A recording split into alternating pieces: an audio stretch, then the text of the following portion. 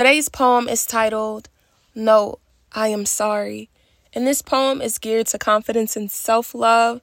And I hope that you love this. Without further ado, let's hop into the poem. No, I am sorry.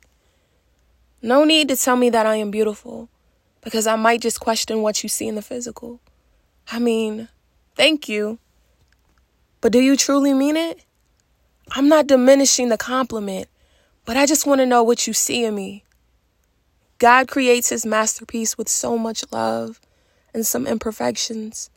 But the imperfectly perfect bunch sometimes spend hours in the mirror, targeting themselves with negative critiques.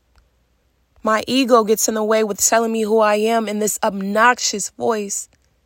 Sometimes I tell her to be quiet, then shut up. But she has a mind of her own, and there's no escaping that. I don't want to care what you think, what he thinks, or what she thinks.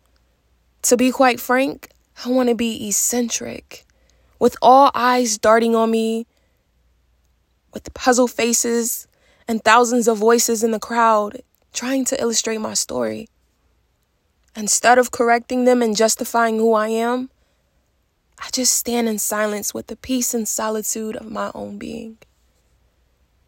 I don't want to wait till my last breath to be free of my thoughts breaking me down just to build me back up.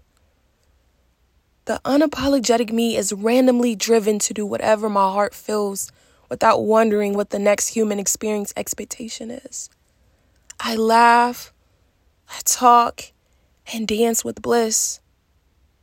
I'm introducing my past self with self-love. So one day, they will intertwine and become one sequence to this thing called life.